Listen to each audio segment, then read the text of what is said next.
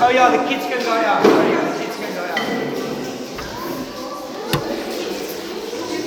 Oh, sorry, champion.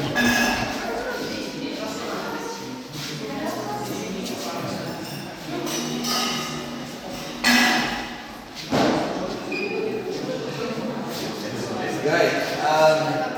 Morning from my kant af. Good morning. I am Afrikaans, but I'm going to speak a little bit of Engels. Afrikaans and Engels, do both sides of things. This is my wife, Brigitte. We must say, as we were sitting here, we were both getting so emotional because now I cried as well. I must say, I preached 3 weeks ago and I cried the whole sermon through. As well, the Lord is something like doing something in my heart as well. But just to see, it sounds strange, but actually Afrikaanse community and specifically colored community, passionate for Jesus. And I know we don't like the labels, white and black and colored and whatever, but I also must say, who am I? Do this thing. And for a couple of years I've been working into a lot of township areas, specifically Kailicha, with an organization called Henre Lategan. And Henre Lategan is the ministry to the poor of Josh Jane. I've been working for them for about 2 years. Now, for the past 3 years, I've been working full-time for Josh Jane. But I've just been going into Kailicha and working with predominantly the black culture and just seeing the unity and the honor culture. And then we planted a church there, the Josh Jane congregation there, and Lovemore that leads that congregation, took the work over there. And then I'm originally from Wellington, for Affiwaks, and I absolutely love smaller town communities. I was there in school, in Nigenhoete, and from there on, I went to Bible school there, and I worked for Henre Lategan, and then I worked into a predominantly colored community van Wyksvlei and in Bokweni again. And I started, I heard home-based care that Tannie does. I went to do home-based cares at a different, and we got all the Tannies of the community together, and we say, come, we need to train the community so that they can impact their own community. And I always say I have a grandma in every town. I have a gogo or makulu there in Kailicha, and they always give me soup. Every time I get there, my always give me soup. But then I go to my own, my white grandma, and she's like, altyd pampoen cookies. It's like quite a white thing, like pampoen cookies op Kersfees. But then when I went into, there was a Tannie Lena, that was always sitting on the stoepie there, and I went one day and just went over to her, and I'm like, hello Tannie. I said, Lena de Jong, hello Lena de Jong. And I met this Tannie and I led her to the Lord, and now I'm going to cry. And I led her to the Lord, prayed for her, and she got healed physically. She had a lot of stuff going on, and every week I went to go get my vetkoek and mince at Tannie Lena. There we go.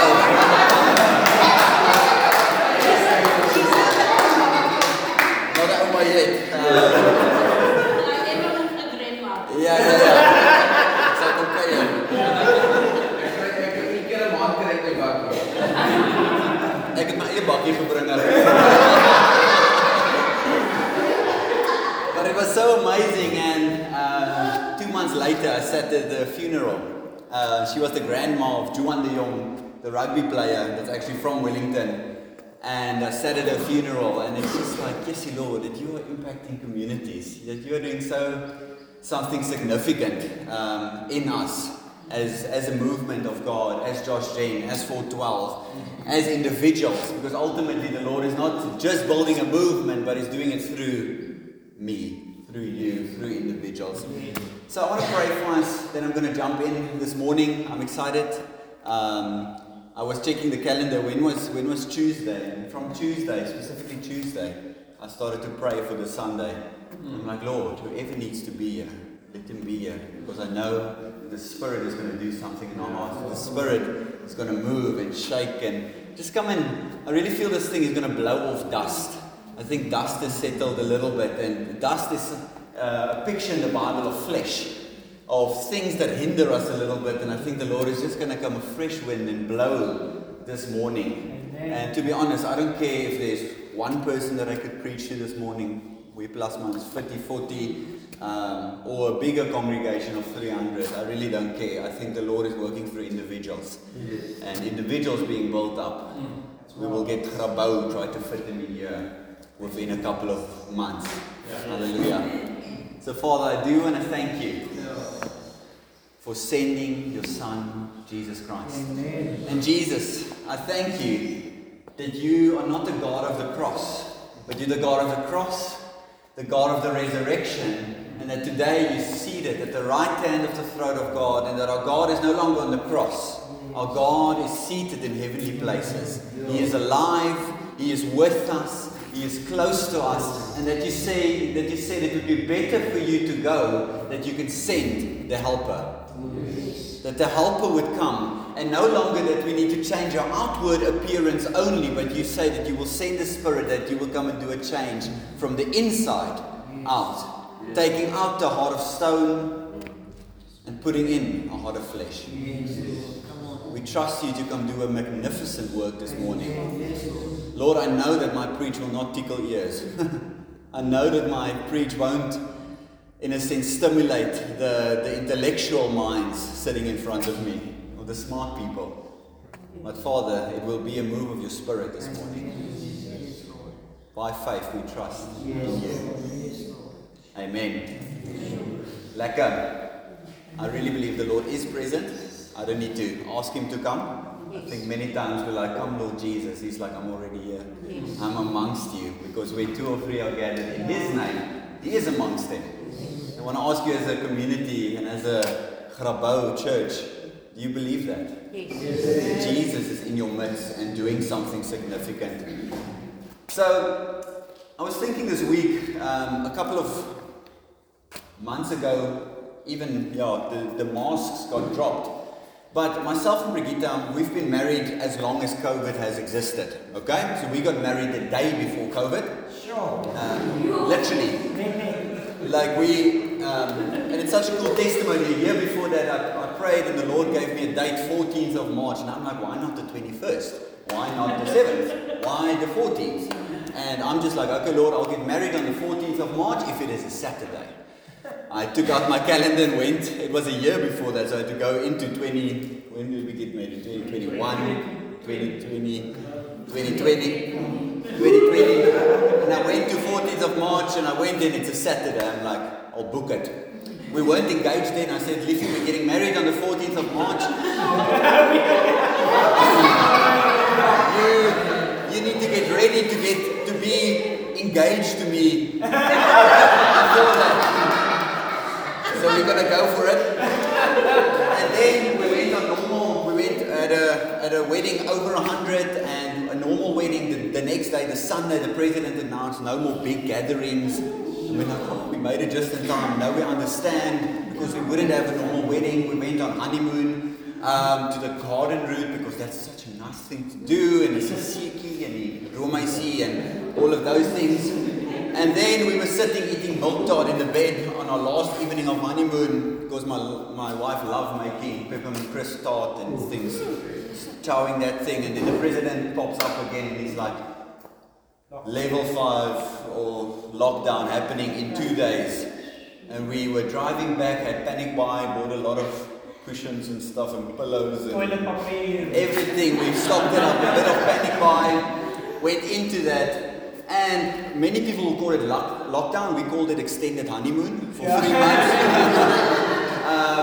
And we went into that.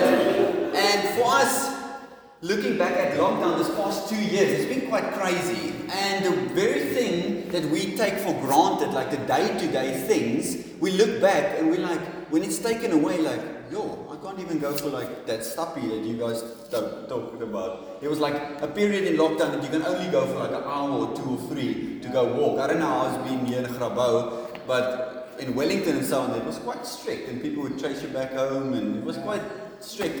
And we would look back at that moment and we were like, Yessie, this thing that infiltrated our lives really restricted us to live free. And I work for Josh Jane. I just got employed like 6 months before that. My work is people. I love people. I want to be with people, and now this very thing that comes into our life restricts me from getting to people. It was massive. Then a couple of months ago, you check the news and things like that, there's a couple of bombs going there in Russia and Ukraine, and Russia decides, I think it's a good idea, let's just infiltrate another country. And then they go and they take all their troops and things like that, and they try to take parts of Ukraine and actually everything. I'm not sure how far they want to go in. But even that, I put myself in the shoes of the Ukrainian people. There was a time where they were free.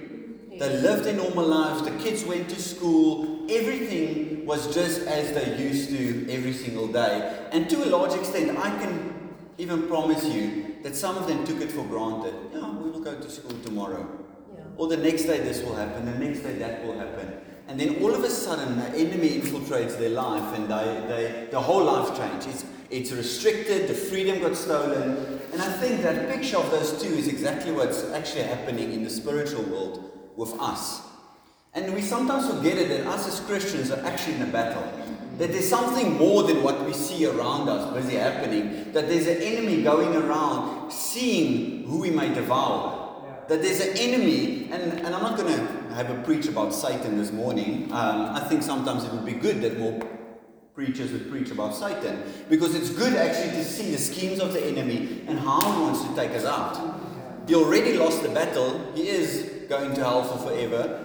But there is still a reality that there's an involvement and a power that the enemy has to lure and entice us with our own desires and pull us in and ultimately away. But he also did lose the battle for our faith, because we children of God, I believe most of us sitting here.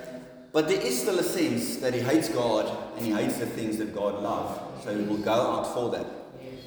But maybe it happened to some of you. It's never happened to me. But the devil, Lucifer, Satan, has never showed up in my room with a big horns and a pitchfork and a tail and fire and my duvet got on fire. Nothing like that. I've never seen that. But you can still see the outworking of sin and the outworking of the devil's involvement in the world so clearly. Hy is betrokke. I think we are deceived if we see that the devil is not, he doesn't have any power. Okay? Jesus said that he is the Lord of this world. One day Jesus will be, but for now, there's still a lot of influence. And what I want to speak about is actually a tactic that the enemy uses against Christians. So, amper soos 'n battle plan of iets wat hy uitvoer om in 'n sens grond te neem in ons lewe. And I've thought about a scripture that says that the enemy comes masquerading in a disguise like an angel of light. So it looks quite good. But as he infiltrates, it might not be a sudden thing, because a sudden thing, if something massive big happens, we're shocked and we're like, let's be careful.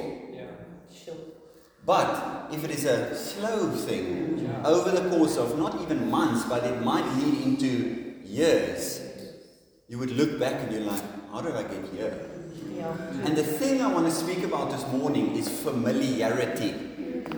Om gewoon te raak aan wat ons het. Just to become familiar with the church. Just to become familiar with God. God used to work like that, so he will work like that today, obviously. Because that's how your kids work, right? They were obeying you yesterday, so they'll obey you the rest of their life, right? Not even kids work like that, so how can we expect God or the people of God to work exactly like that? Willem has always been nice to me. He's never correcting some things in my life. Oh, I was surprised for you. He will not always sit across from you just flattering you and making nice. But if he doesn't change something in your life and pushes you into the more of God, he's not doing his job as a leader in this household. It's actually required of him to direct you into the affairs of God, into loving God more. So, I want to speak about this, but I want to ask you guys not to expect the following.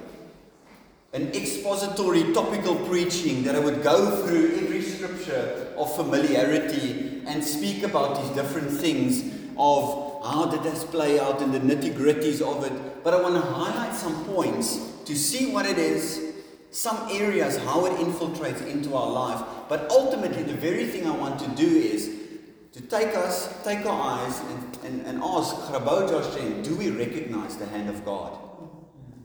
Because I believe a counter to this familiarity is actually recognizing that God is doing something significant in me as an individual, in you. Secondly, in Grabouw, in this congregation, in Josh Jen, in 412, in the world, that is impacting nations, starting with individuals, and that there's something happening as we are actually speaking this morning. I have some crib notes. And I think what would be actually an attribute of familiarity is to look to the people around you and say, I hope that one is listening this morning. Ek hoop daai tannie luister. Ek hoop daai oom luister, want hy sit altyd net op dieselfde seat. Or that person, he never worships in front. I worship at least in front. I lift my hands. They do like the down here. I do here. And you compare yourself to other people, or even as a church, you're like, there's family here, there's good preaching here, there's people coming in, and we're part of something bigger, and you compare yourself to the churches around you, and you're like, yeah, but we're better than them at least. But that is not a good measuring rod to measure us to. Yourself, you need to measure it to the scriptures. What does the Bible say? What is the standard of the Bible? Where's the Bible leading us as a congregation? Like for us, we have about, in Stellenbosch, we checked the numbers the other day, I think we have about 70 to about a 76% amount of percentage of people being in community groups on a Wednesday. And you're like, okay, we have like 90. But the very thing is, we're a church of 315 in Stellenbosch, and we look at the churches around us, and we're like, yes, we're doing so much better than them in worldly way of viewing these things. And then we just stop and we're like, oh my head, we're so far from the real thing. It says daily, everyone in the church met together with one another. So this morning, I want you to invite the Holy Spirit to say, Holy Spirit, what are you telling me this morning? What's He vir my this morning? Wat doen U in my heart? It might just be one thing, one scripture, just something that will blow off that dust. A word that's used for the Holy Spirit is parakletos. It is the one that comes alongside. And I want to come alongside the Holy Spirit as He's coming alongside you to take you and say, Higatos, let's move into the more. Let's take us into the more of God. Amen. So, one thing that how I can compare this thing, or a story that I can tell about familiarity, is in the beginning days when I was still a little bit younger. I'm still very young, but then I was very, very young. Just outside school, in the Bible school, in TMT, I went there, and then all of a sudden, you get the enemy that's walking around like a lion, seeing who he may devour. But then you get these other species, they call it the single people. They are like a lion, seeking who they can marry. They're going around, and they're like oom lag nou, maar daai dae wat oom so verlief was. Hartjie klop, sing vir tannie.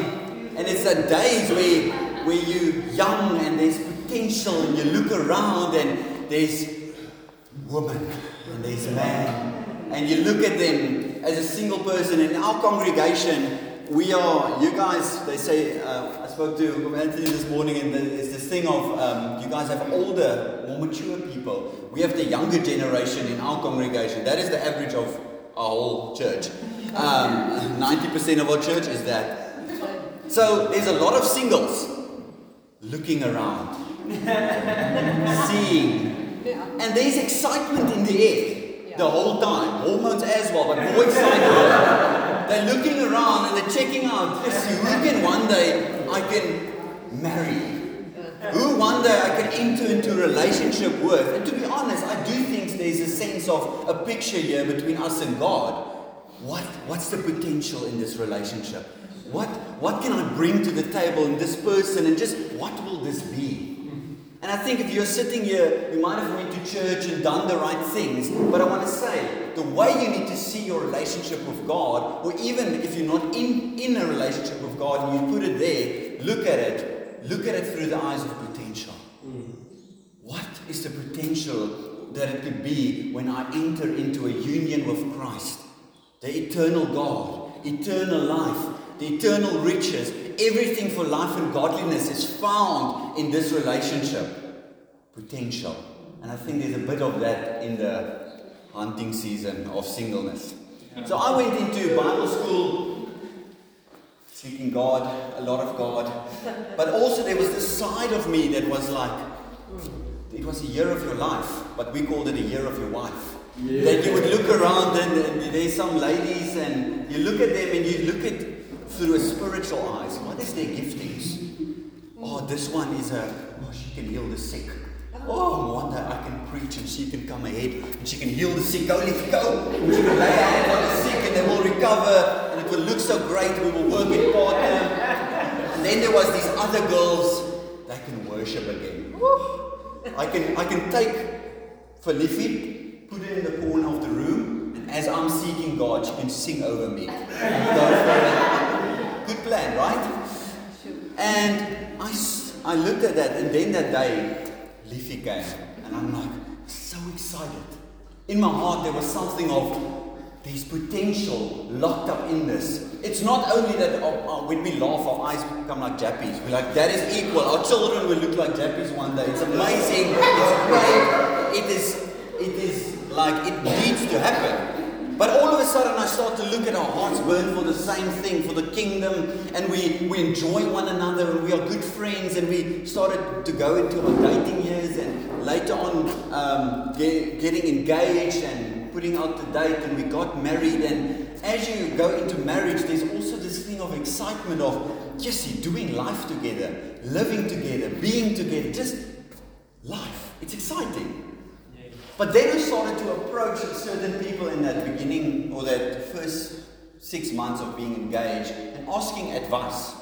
Some of them was brilliant advice. Other advice, I'm like, oh, kumbaya, I don't like that advice.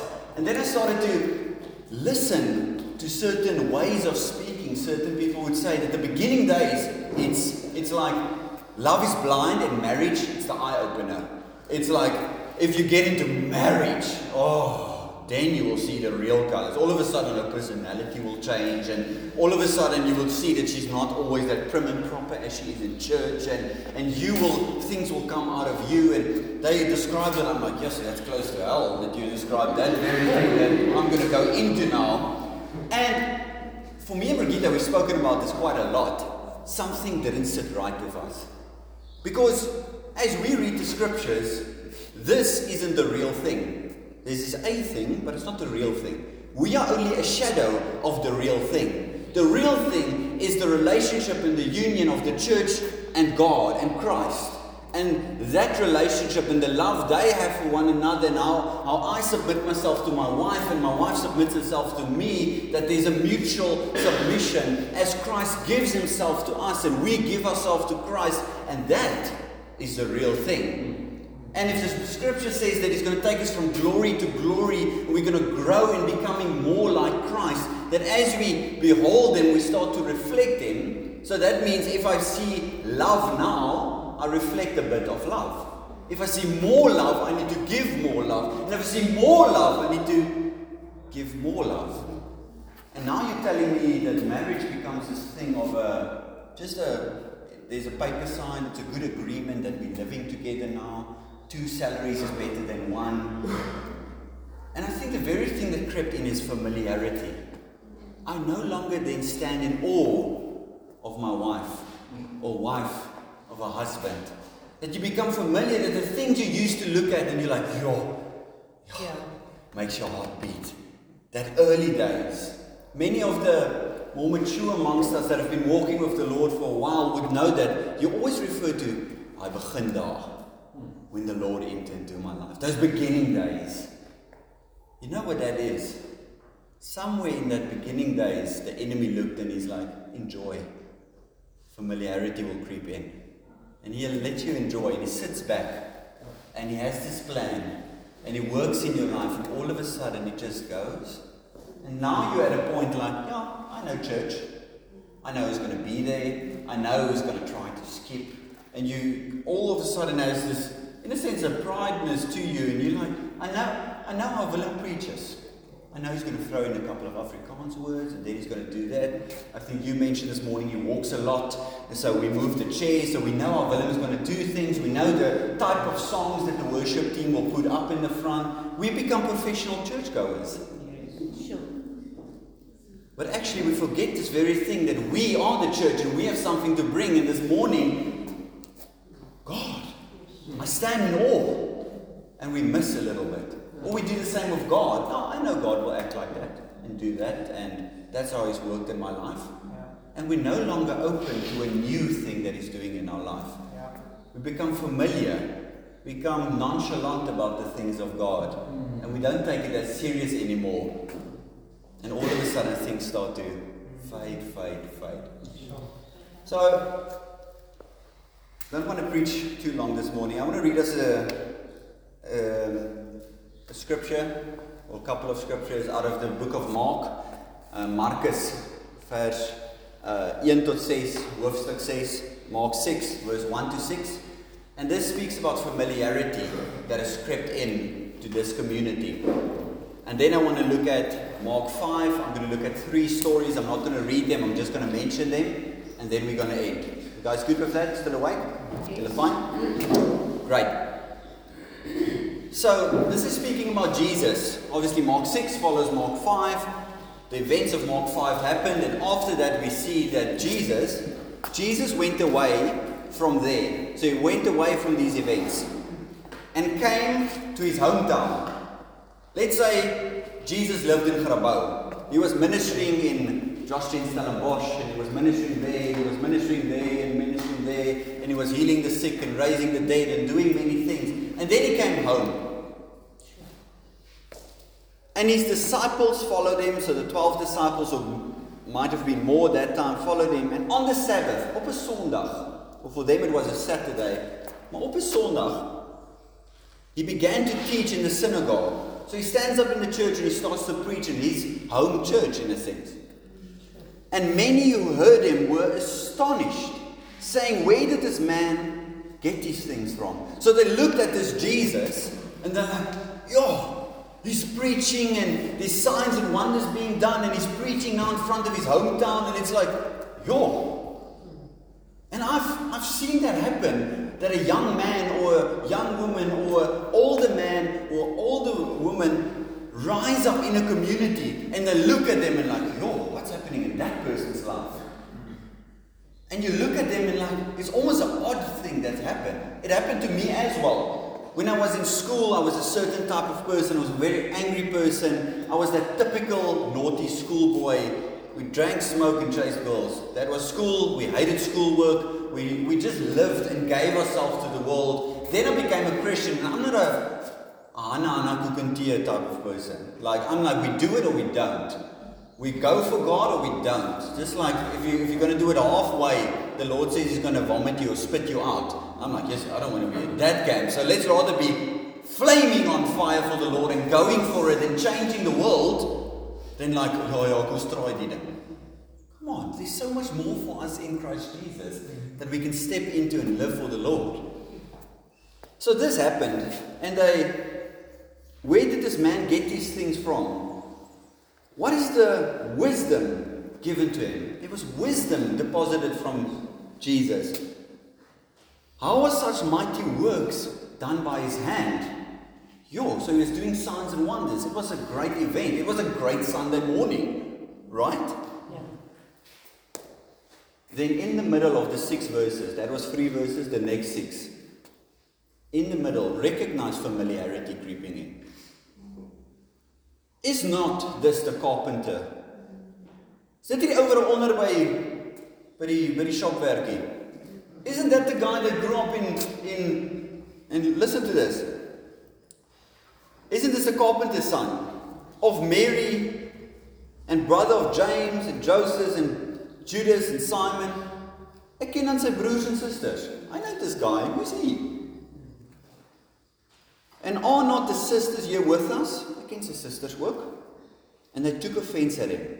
Something happened. Familiarity crept into that community, and it didn't only affect the one person, but then they started to see the one person actually arise in the community, and you see familiarity jump into the other people, and they're like, just don't be titter.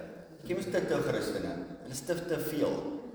And then we judge them in familiarity because it's actually their light that they carry and shines on our not that light parts, and we don't like that. Because we're not like them, then we feel insecure and we try to down their light a little bit down. Familiarity starts to creep into the community. And Jesus said to them, a prophet is not without honor. When he was preaching there was honor. This is a man of God. He's preaching. He's going. It's amazing. It's awesome. Except in his hometown and amongst his relatives and in his own household.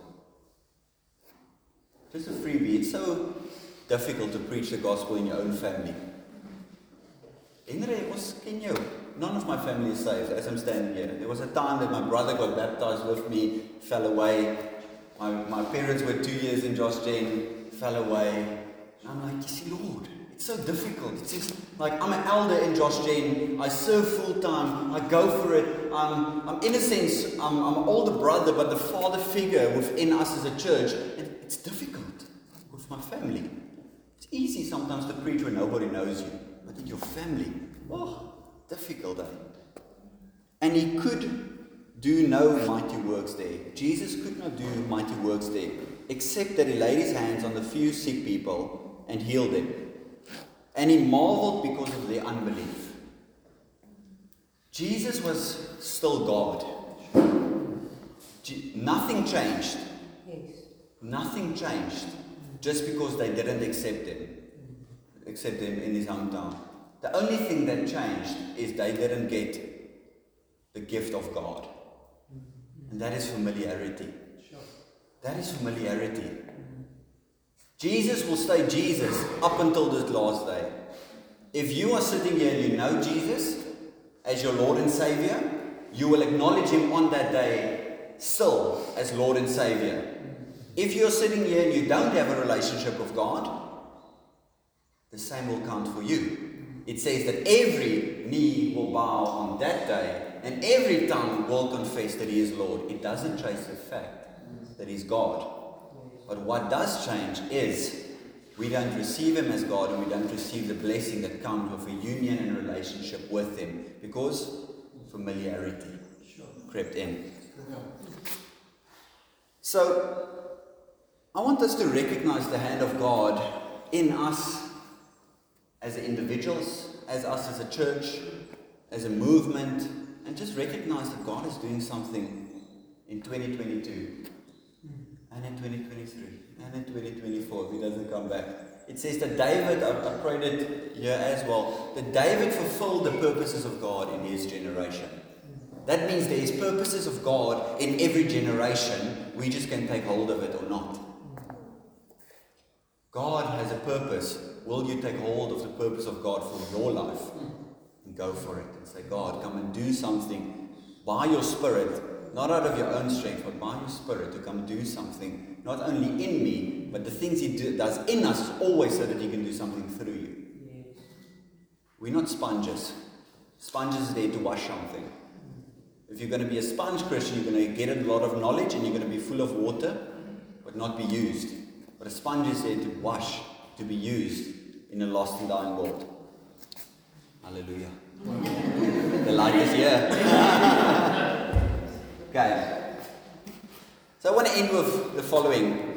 There's 3 stories then after or before this Mark 6 event that happened, or this Mark 6 familiarity that crept in. There's 3 stories in the book of Mark 5. The one, and all 3 of them is very well known. You'll notice as I share them. The one is about a demon-possessed man that Jesus has a conversation with the demon, Legion. It means that there were many demons in this person, and ultimately Jesus wanted to cast out this demon. The demon asked, can I go into the pigs? and he said, go into the pigs. And as he goes into the 2,000 pigs, that pigs goes into the water and all of them drowns. First story. Second story, he goes on from there, and now I must remember, he goes through a crowd, and there's a lot of people pressing around him, and then there's this one woman that had a problem with the flow of blood, and she sought a lot of doctors' advice and things like that, that all her money was spent to find a cure. And then she saw faith, she had in faith, she saw Jesus, and she pressed through the crowd and said, if I can only touch hem of his garment. And Jesus said, who touched me? And all of a sudden people are like, Jesus, what are you on about? He's like, no, power went out from me. Something happened here. And they recognized the woman, and he blessed her for her faith. And she was instantly healed at that moment. The next one from there on, as they were in this crowd, he heard two men speaking. And the one man told the other man, don't bother the teacher. And and Jesus, hearing this, goes to them. And the one man's daughter is dead. And the other man wanted to discourage him from getting to Jesus, and ultimately Jesus approaches them, and he took only John, James and Peter with them, and they said to the other people, you're not coming with us. Went into that, and they raised Talita Kumi, so little girl arise. And the little girl rose up, and a resurrection happened. Yo. So Henre, what can we learn from these three stories? From the first story, I looked at that and it struck me because there's, I think it's verse 4 or 5, around about there, you can go read it yourself, that says that at that time when Jesus chased all the demons into the pigs and the pigs ran into water, everybody goes on, why did Jesus talk to a demon? Wasn't he just cast him out? And I'm like, Jesus didn't just come for the demon-possessed man. I think Jesus came for everyone. He came for the demon-possessed man and for the owners of those pigs. But what was he doing? He was challenging both. On the one hand, was challenging the demon to get out and bringing freedom. But there was a grip on the other people's hearts of materialism. Hulle was materialistische mense. Their lives were their pigs, their businesses, their money, their things. And Jesus chased that idol into the water. You know what those people's response was? They begged, this is the words, they begged Jesus to leave the region. The grip of materialism had their hearts so much that they begged Jesus, please leave and don't do something in my heart. That is for me one of the saddest scriptures ever. And the next verse said that the demon-possessed man that's now free begged Jesus to be with him. And Jesus says that it's actually better for you to stay and your testimony would preach the gospel. And later Jesus come back and many people believe in Jesus because of that one man. But Jesus actually came for everyone. And I want to ask, does the world have a grip on your heart? Does the world have a grip on your heart? Is your next paycheck or your next, and not that I'm saying it's not important, really it is. It says if you don't work, you don't eat. There is scriptures like that. But does it have a grip, materialism on your heart? The next thing, the next thing. If I can just get this amount of money, I can get a Hilux bakkie. If I just have this, I can build on in my house. If I just have Jesus, you will be satisfied. No longer materialism, because materialism starts to take your eyes off this onto this, and familiarity creeps in. It's like, yeah, I just see this. It's a small to medium amount of people meeting together on a Sunday, but you don't recognize Jesus within the midst. Next one. I don't know how long I'm going. Can I go for it? Almost done. I think the next one is the one of the woman pressing through the crowd. And this is for me like if you want a lens to look through to see how is my familiarity with Jesus going. I'm saying, are you pressing through crowds to get to him? Or is that chase in your heart to chase after Jesus, to go for it? Is that a little bit like, I don't know anymore. I've lived my good years. You see, I'm going to die on the battlefield. I'm saying it now because I'm young and it's a young guy preaching, passionate, by the grace of God and the back end of my wife, I hope, to keep me in check, to say, Henre, go for it. I want to die on the battlefield. Wilma, I think in your previous preach last week you mentioned twice Wilma Ray. Wilma Ray died his final week in another country encouraging, preaching. He died on the battlefield. He said, wow, today I want to bless somebody still. He's dying, not knowing in 5 days he will die. Next day he woke up and he said, today I just want to encourage one more. And he encourages 4 days, 3 days. Till his last day, he preached the gospel. He shared. That is a man of faith, a hero in our movement. Somebody that till the end, one more Lord, preaching, encouraging, strengthening churches till the end. That woman, many people could have touched Jesus that day. One woman did it with faith. One woman went for it, pressing through the crowds, and all hope is lost. I need to go for Jesus. Do we approach every week like that? You see, Lord, today, take hold of my life. Who can I invite? Who can I bring? Some testimonies from Stellenbosch. I have a burning passion for evangelism. The lost need to get saved. People need to come to Christ. Why? Because you can die tomorrow. I went to go into, they didn't like when I do it, but I did it anyway. I went into schools a lot. And I started off, and there's a group of matrics in front of me, and I said, there's only one thing that's 100%.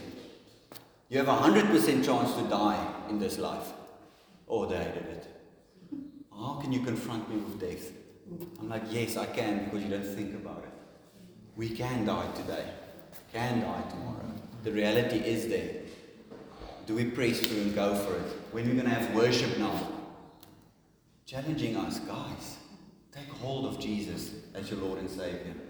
And I think the last one, do you recognize what you are a part of, or do you miss it?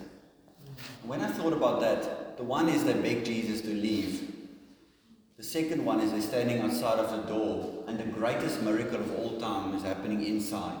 And they could have partaken of that to see the resurrection of the dead. But without faith, they're just like, don't bother him. But there was 3 guys that came in, and the resurrection of the dead happened. They missed it. Like this morning, it was going to be so profound to see many people stirring in their heart, and something might happen in me this morning. Something might happen this morning in my heart that can change the course of my destiny. Do you see a Sunday like that? I do.